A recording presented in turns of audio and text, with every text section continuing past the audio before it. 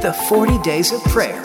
From Operation Transformation and your Hope FM. Today's prayer focus is Accountability in Church Leadership by Reverend Shadrach.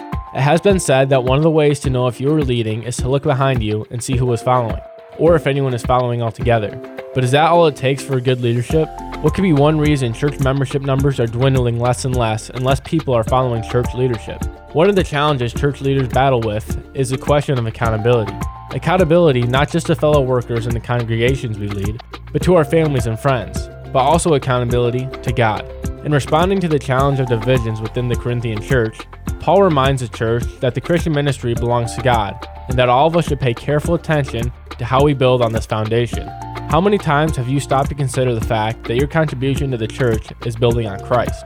When you build your own house, you make sure that you're using the best materials available to you so it can look nice and last longer. If we do this on our own houses, which are temporal, how much more should we pay attention, knowing that the work we are doing, the people we are serving, belong to God? Thank you for praying with us. To access the prayer and devotional guide for the entire 40 Days of Prayer, visit optrans.org or myhopefm.net.